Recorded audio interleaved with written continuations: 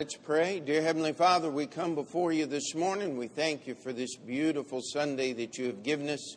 Lord, we thank you that the witness team can be with us this morning and bring us some specials and music. Lord, most of all, we ask that we would worship you in our singing. And Lord, in the preaching and in the invitation time, that you'd be honored and glorified. In Jesus' name we pray. Amen. Chapter 16, Matthew chapter 16. And we'll be reading probably the most famous part of this chapter, but not putting our main attention there this morning. Matthew chapter 16. And let's just start reading in verse 13. When Jesus came into the coast of Caesarea Philippi, he asked his disciples, saying, "Whom do men say that I, the Son of Man, am?" And they said, "Some say that thou art John the Baptist, some Elias, others Jeremiah, or one of the prophets." He saith unto them, "But whom say ye that I am?" And Simon Peter answered and said, "Thou art the Christ, the Son of the living God." And Jesus answered and said unto him, "Blessed art thou, Simon Bar-Jonah, for flesh and blood hath not revealed it unto thee, but my Father which is in heaven. And I say also unto thee that thou art Peter, and upon this rock I will build my church, and the gates of hell shall not prevail against it. And I will give unto thee the keys of the kingdom of heaven. And whatsoever thou shalt bind on earth shall be bound in heaven, and whatsoever thou shalt loose on earth shall be loosed in heaven." Then charged he his disciples that they should tell no man that he was Jesus the Christ.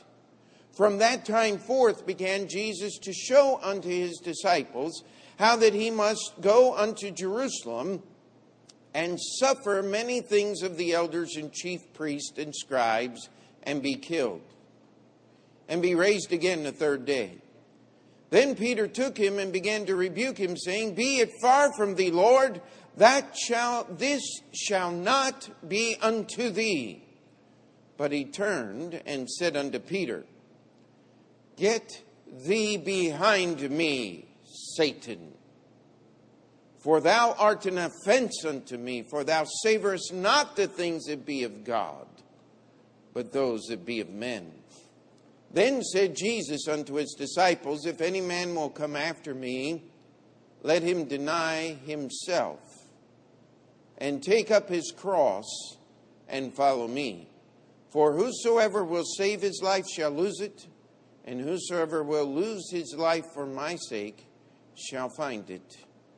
For what is a man profited if he gain the whole world and lose his own soul? Or what shall a man give in exchange for his soul? For the Son of Man shall come in the glory of his Father with his angels, and then shall he reward every man according to his works."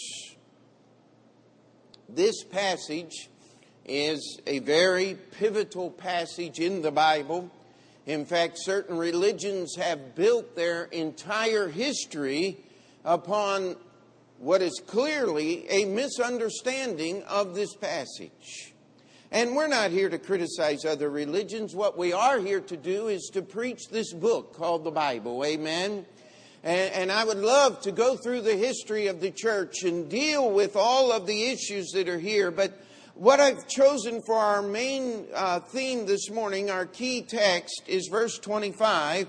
"For whosoever shall save his life shall lose it.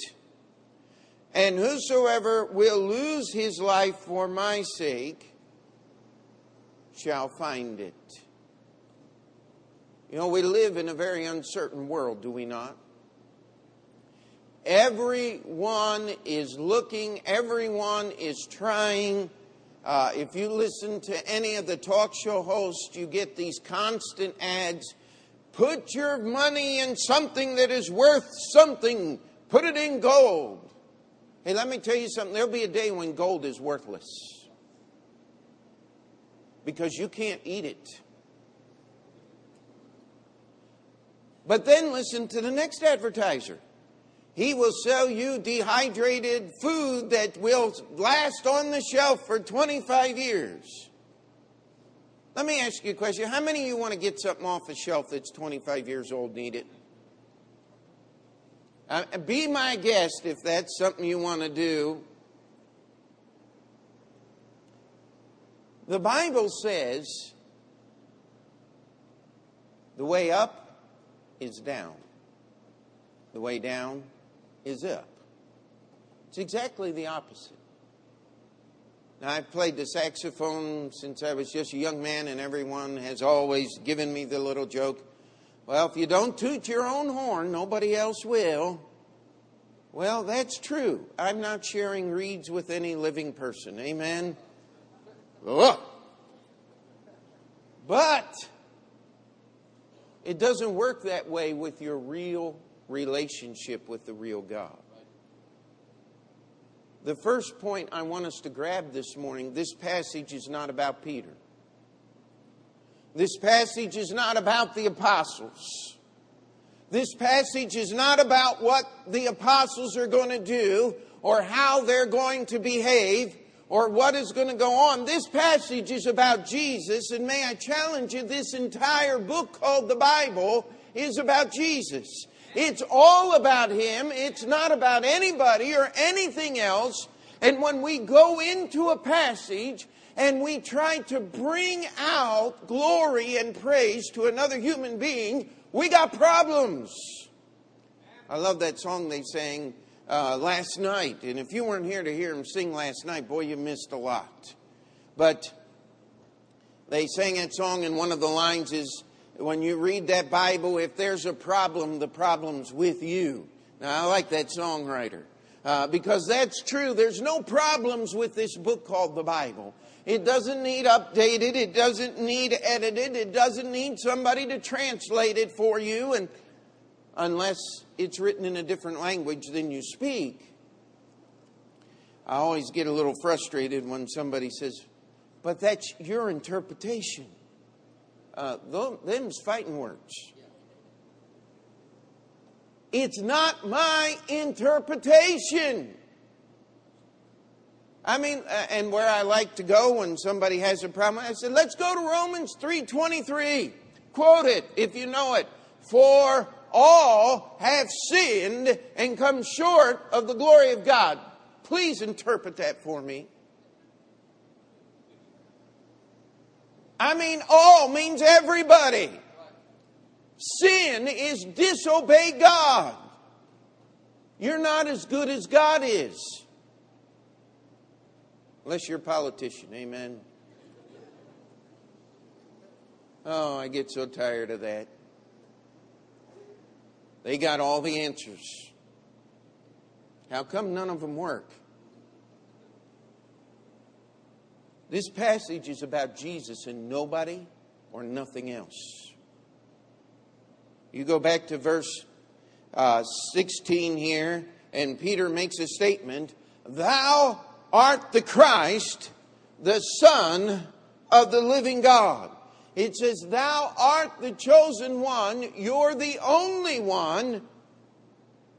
The Son of the living God. Now, Jesus says something here, and He says, Peter, flesh and blood did not reveal this to you. You didn't figure this out because you're smarter than the rest of the disciples. Read your New Testament. Peter certainly couldn't make that claim now, could he? Let me tell you something here. Peter, in spite of his problems, loved the God of heaven. And because he loved the God of heaven, he loved His Son, Jesus Christ. You can't help it. Anybody that says they can do anything different there has got a real problem as far as the Scripture's concerned. You cannot love the Father and not love the Son. You must accept them both. But we get down to verse 22, and Jesus says, get thee behind me. And then He calls Peter a name. How many times in the Bible did Jesus look at someone and call them a name? Not very often. Sticks and stones. may break my bones, but names will never hurt me. What a lie. Do you think Jesus did this lightly or carelessly? Do you think he was trying to hurt Peter in any way? No. He had Peter's best interest in mind here, but he called him Satan. He said, Peter, you're acting just like the devil. Not very good material to make a pope out of, huh? I mean, that's a scary thought. That's why we don't put credence in the person of Peter. We want it in the person of Jesus Christ. You see, Peter was going to do something. He was going to protect Jesus. If you were here for Sunday school, my son Peter taught the lesson on David, and he and the guys that drove the cart were going to protect the ark of God, and one of them ended up dead. God doesn't need protecting. We do not need apologists for Jesus today. We need believers in Jesus. There's a great difference. You see, we want to make it all about us. God wants to make it all about Christ. You cannot save your life. I'm old enough now. My life is set. And I'll tell you what, I'm praising the Lord. I'm glad that I made the decisions I did when I was the age of these young college students, because it's determined everything about my life, and I praise the Lord for the good things. And He's already forgiven the bad. You know why? Because it's not about me, it's about Him. It's about the Lord Jesus Christ. You know, we have this idea. I'll get over it. I'll deal with it. One of the biggest lies in our world today. I take responsibility for my actions. Let's just not go there. Who actually takes responsibility for their actions? If they do, why do we have to put them on trial? Why do we have to hire lawyers? Why do we have to pay to put them in prison? If they just took responsibility for their actions, we wouldn't have any of this stuff. Now, would we? How come everybody wants to take responsibility for what they've done after they've already done it? That's not the way life works, my friend. If you want to take responsibility, don't do it in the first place.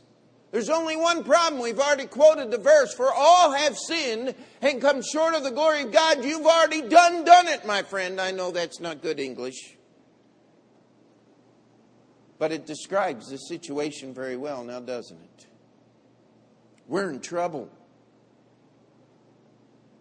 You see, I need somebody to take care of my sin.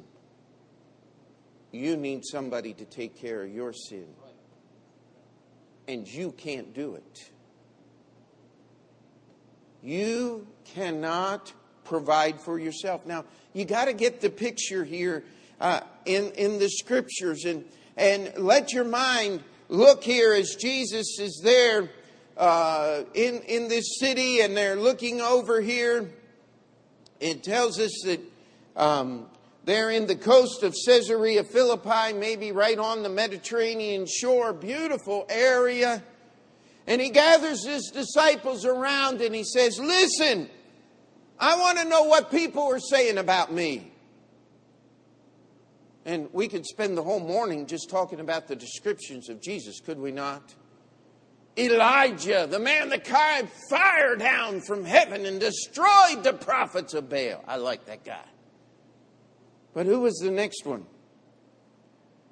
Oh, John the Baptist. I'm sorry. How could I skip John the Baptist in a Baptist church? That's a scary point there, isn't it? Got to get my readers on here, help out here. John the Baptist, or Elias, Elijah, and others.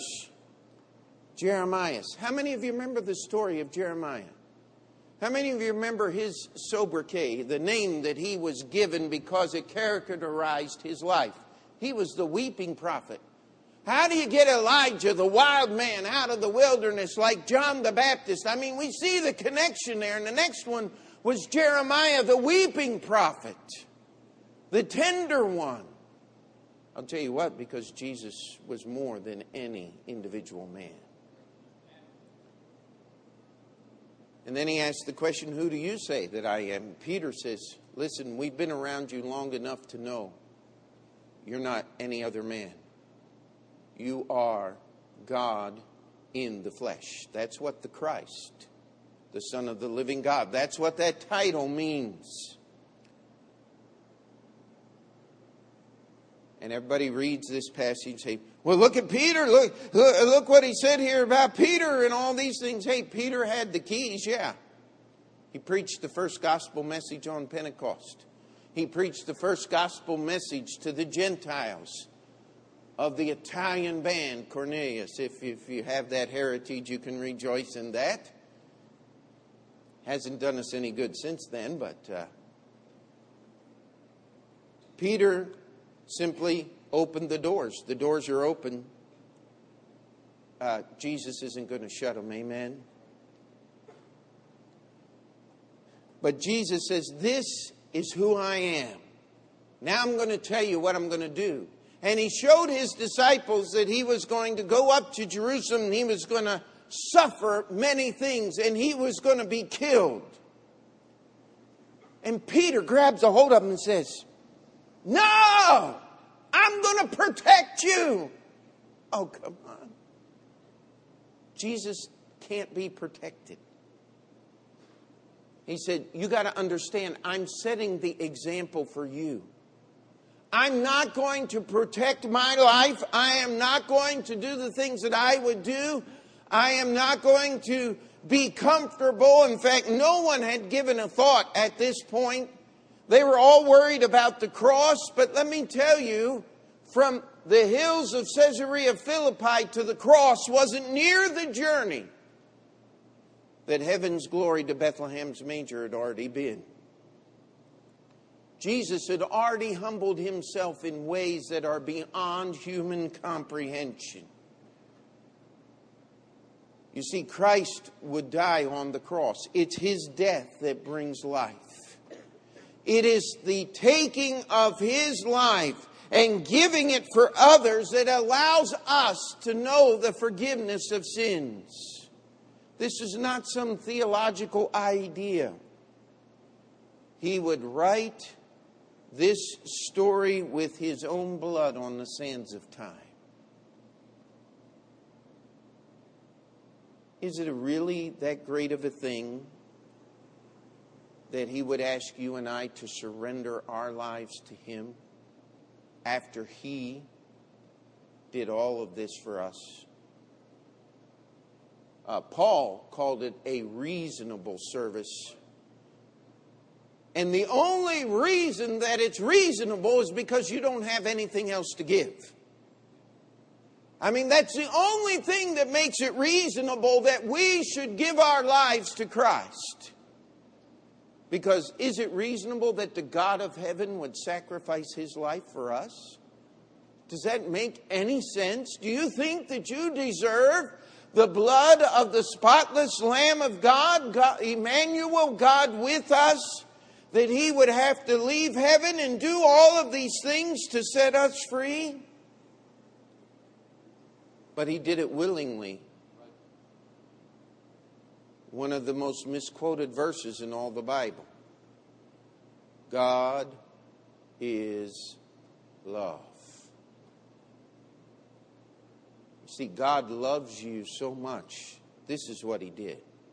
That's why it's all about him and none about us.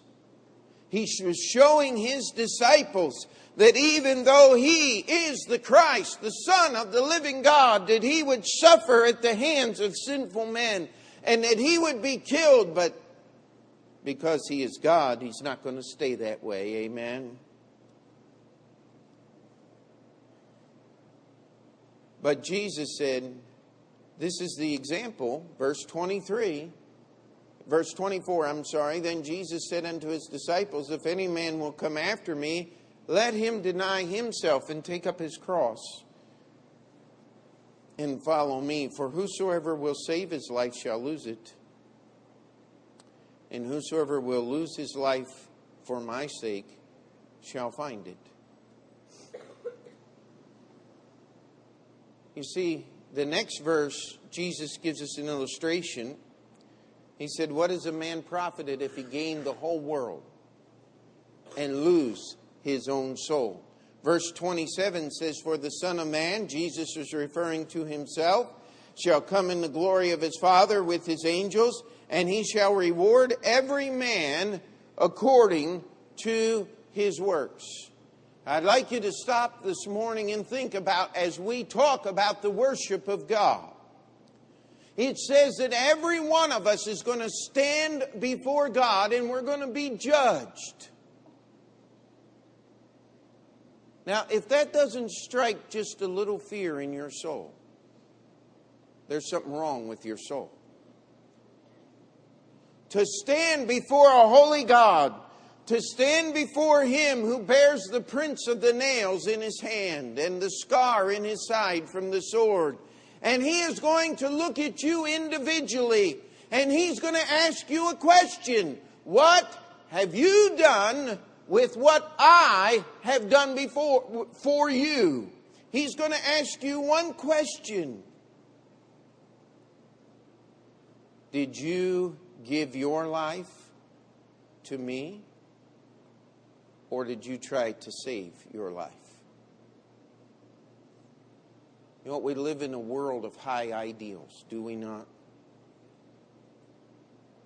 How many of you remember what you thought of yourself when you were young enough to still think that dumbly? Amen? You know what I'm talking about, right? We think way too much of ourselves. I'll tell you what, when I gave my life to Christ, he didn't get much.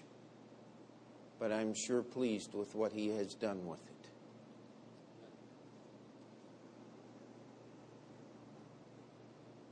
I love Heartland Baptist Bible College because it's full of young people who have surrendered their lives to the gospel. Who have looked. And by the way, I've been on campus. We have the cream of the crop here today. They're not all perfect. I know, because I have a few there myself. Amen. And we're not here to glorify them. Because if you were to ask any one of them, they would tell you, and they did in their testimonies. That's why we like to have them give testimonies. Hey, I was reading the Bible and God is dealing with me. That's where you're supposed to be. That's for all Christians, not just preachers, not just ministry people training. If you are going to save your life, you're going to lose it. There's a lot of verses in the Bible. The first will be last, the last will be first.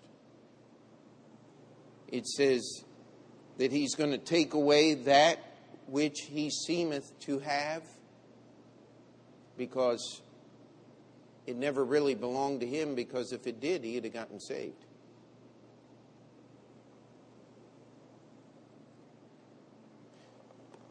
If you have not Christ, when you stand in his presence, nothing else is going to matter, my friend. No amount of money, no accomplishments. Even if you had the whole world to offer him, if you owned it all, what would that be to the creator of the universe? Nothing. The only thing that matters is Christ.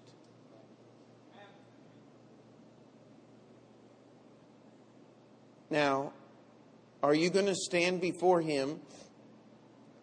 I did the best that I could. Here's what I have. This is what I've done for you. How many of you have ever been falsely accused? Well, if you're living, you probably have. You know, one of the worst things you can do is try to defend yourself.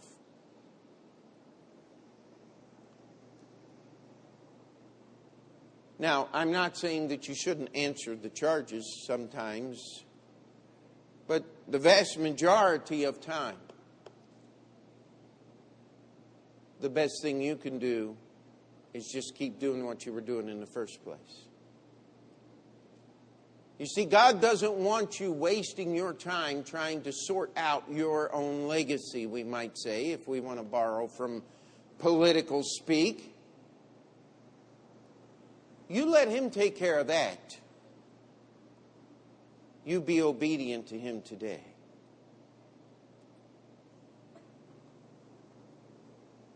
Or will you be there saying, Lord, when saw we thee and hungered? When saw we thee naked and ministered unto? When did we see you in prison and visited you?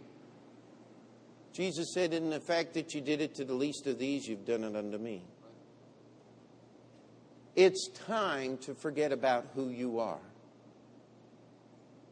and study who He is. That's what this passage is all about. But there's a lot of things in our lives, and I don't want to be long today, that will hinder you from understanding who Christ is. We could go through the list. There are people who won't come to Christ because their mind is filled with the filth of this world. Let me tell you, you want your brain clean, you wash it with the water of the Word. It's the only medicine that will clean out your mind. Amen? There are people who won't come to Christ because they're after me. They're trying to manipulate me. They're playing mind games. My favorite answer is, I got rid of mine a long time ago. There's nothing up there to play with anymore. You say, well, what do you mean? I gave it to Christ. Criticize it all you want.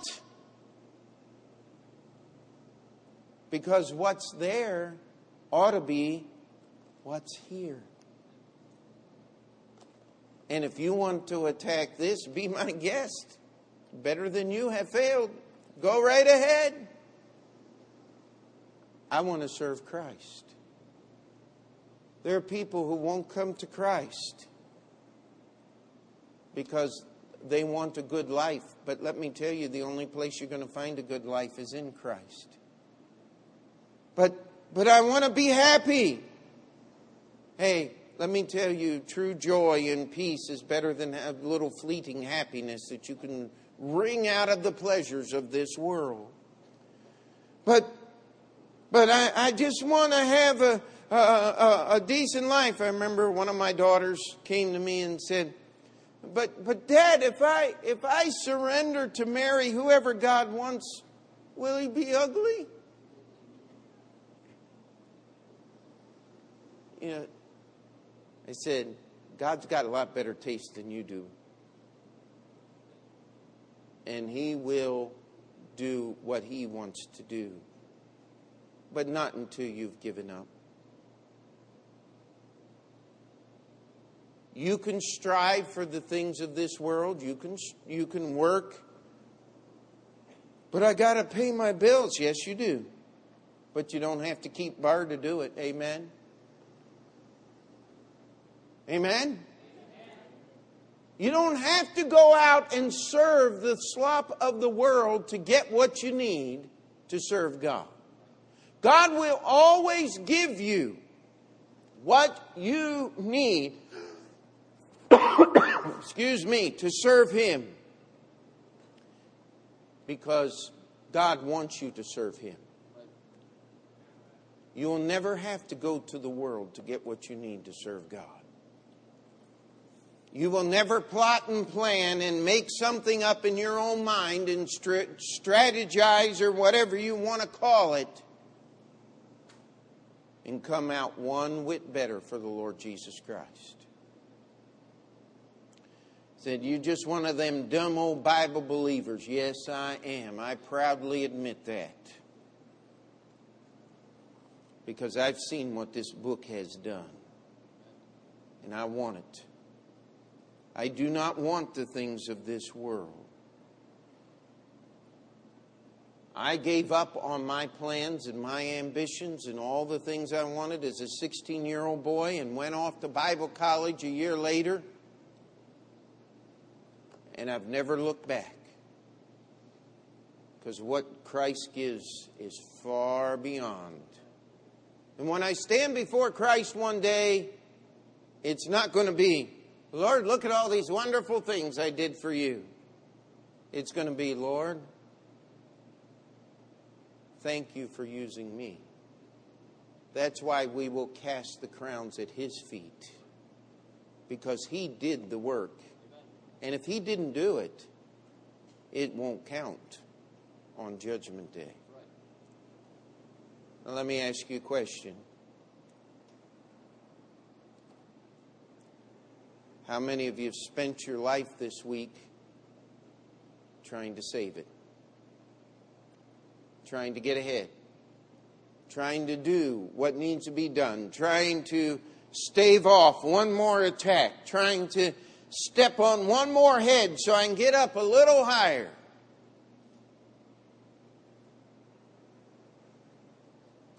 That won't count when we stand before Christ, my friend. How about losing your life?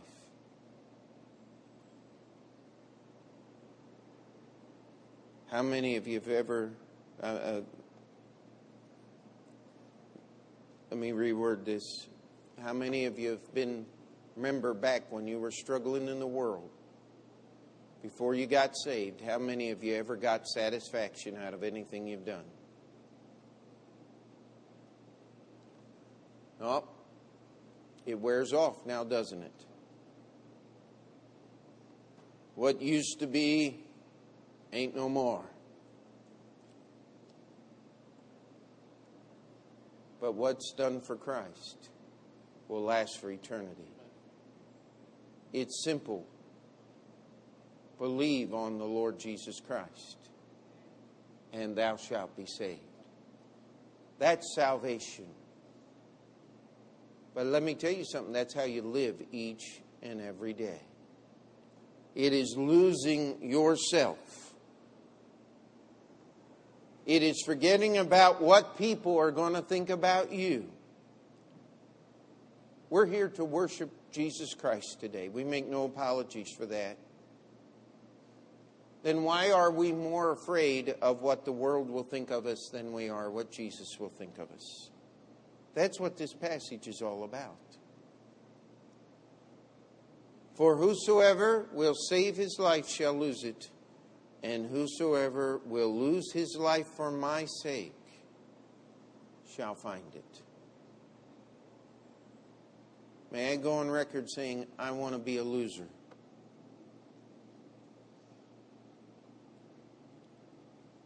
I want to lose my life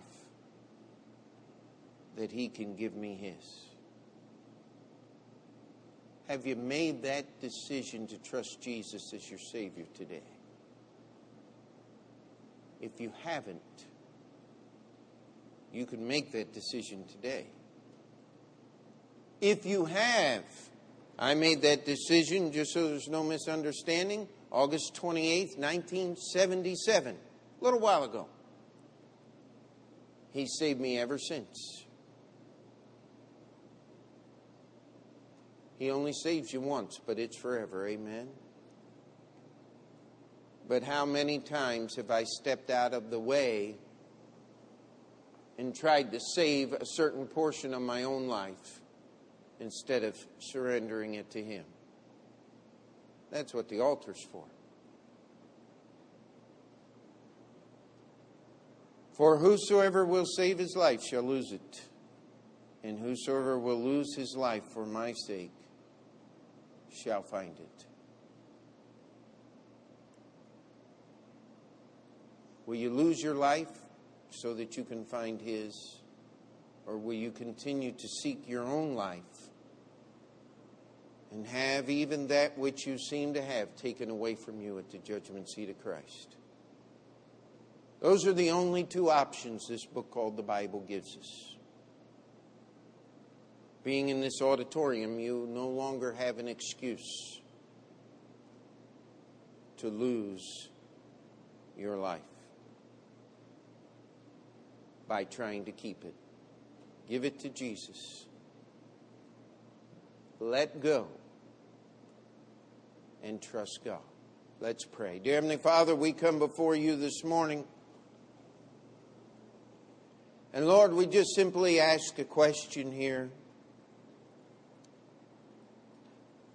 Lord, that the Holy Spirit would be able to give us honesty this morning as we look at ourselves individually, that we would not take time to look at others or to think what's going on in other people's lives. But Lord, that we would look at our own life and our own heart, and we would look to you. And let your word judge us as to whether we've been saving it or whether we've truly lost it, that we may find the life that you have for us. We're thankful, Lord, that you gave us the example of the cross. We're also thankful, Lord, that you've not called us to follow you to the cross, but just to be that living sacrifice. We ask you to work in each life here present, that you may be glorified in the lives that we live. In Jesus' name we pray. Amen. Let's stand together. The hymn of invitation.